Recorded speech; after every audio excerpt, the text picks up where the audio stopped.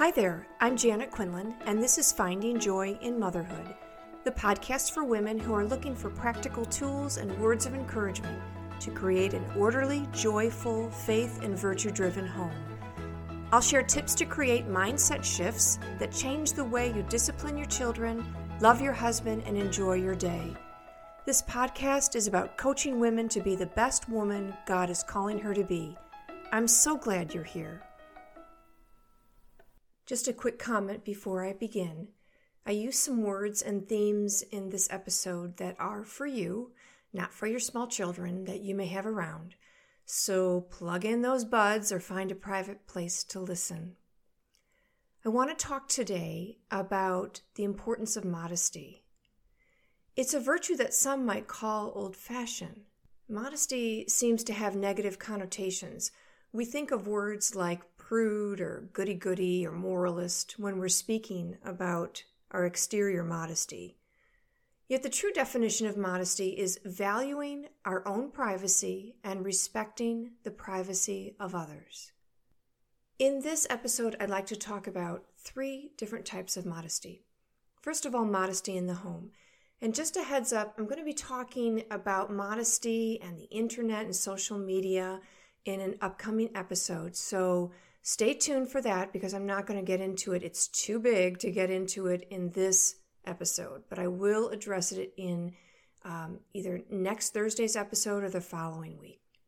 But let's talk about other forms of modesty in the home, in particular in the movies and the TV shows that we watch. Many years ago, Michael and I were watching a movie, and it was R-rated. Our son came down. He had been in bed, but he came down, and he was talking to us about something that had happened with his brother in the bedroom, and he noticed the cover of the VCR. Yeah, it was that long ago. And he saw the R rating on it. And he said to us, he must have been about 8 or 9, he said to us, "If I can't watch R-rated movies, why can you?" It was a completely innocent question, but it made my husband and me think, why is it okay for us to watch things that we would not want our children to watch? Now, I know that there are different levels of R's, and some R's are for violence and some R's are for sexuality. But it's really an interesting thing to think about. Why is it okay that if we don't want our children to watch some things, why should we watch them? Just something to think about. But then I would go a little bit further and be especially careful with R's because of sexuality, graphic sexual scenes. It's not good for us. It's not good as adults for us to be watching that. It devalues the intimate act, and it's just not a good thing for our husbands to see or for us to see. It fills our brains with images that are hard to get rid of. So be careful in the movies and the TV shows that you watch. I remember when I was growing up, I never watched something if I felt uncomfortable that my mom or dad were going to be in the same room with me. And I think we should do that same thing with our children. We shouldn't watch anything that's on TV or movies if we're uncomfortable or if our children are there with us and we're thinking, what are they thinking about us, that we're okay with this. Also in books and magazines around the home. Now, I think in this day and age, there are not so many magazines around the house, but if you have a subscription to Cosmo or maybe even People magazine, get rid of it. It's just junk. And more often than not, there are themes and pictures in those magazines that we're going to have to ask our husbands or our sons to not pay attention to. They don't affect us as women as much as they affect our husbands and our sons as men. And we need to be sensitive to that. And the books that we read, do they have themes? Do they have sexual scenes or, the romance novels that are completely about the chase and the capture? Is that a good thing to have around to show our children that that's what we're interested in reading about? The second place that we can check our modesty is in our speech. Being careful not to speak of others' private actions. So if we know something about someone or someone has confided something in us, we keep it confidential and we don't blab it around the house, not even telling our husbands, and especially not telling our husbands when our children can hear.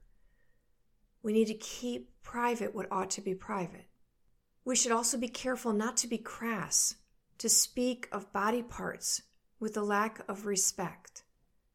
And when we talk about the intimacy of the marital act in any way, it should be with respect and a sense of the divine gift. And our discussions should always be private, one-on-one with the children.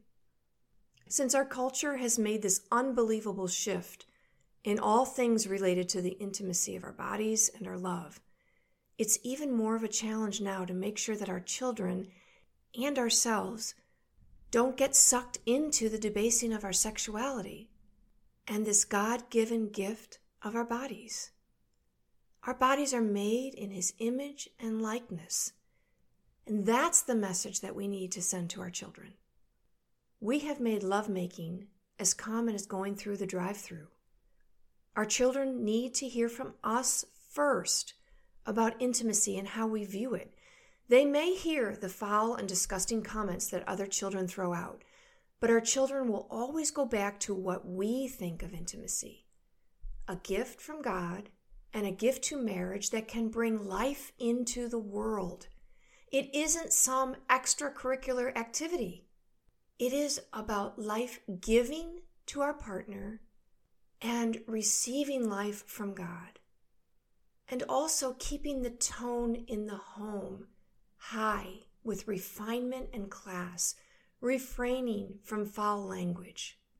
Foul language is actually a slippery slope because it takes us all into a place that is very, common just seems to be the word that comes to me. Common. Let's have respect. Let's raise the tone of who we are as human persons and not fall into the bad habit of foul language. If my dad said hell, that was a bad word, and I remember it. I could count on one hand that my father used foul language. And as I grew up, I had a high respect for him, that he had a high respect of language and for us in the way he spoke to us. And that's a form of modesty. Okay, the last area that I want to talk about modesty is probably the most important and the most common, and it's in our dress. We need to put thought into what we wear and the message it sends. Men are accosted constantly in our society by images of women with slight and subtle seduction, as well as full-out near nudity in marketing and advertising. And it's a gross error of judgment and justice, really, to dress in such a way that a man must deal with his natural urgings. I remember the first day I took our two oldest sons to high school.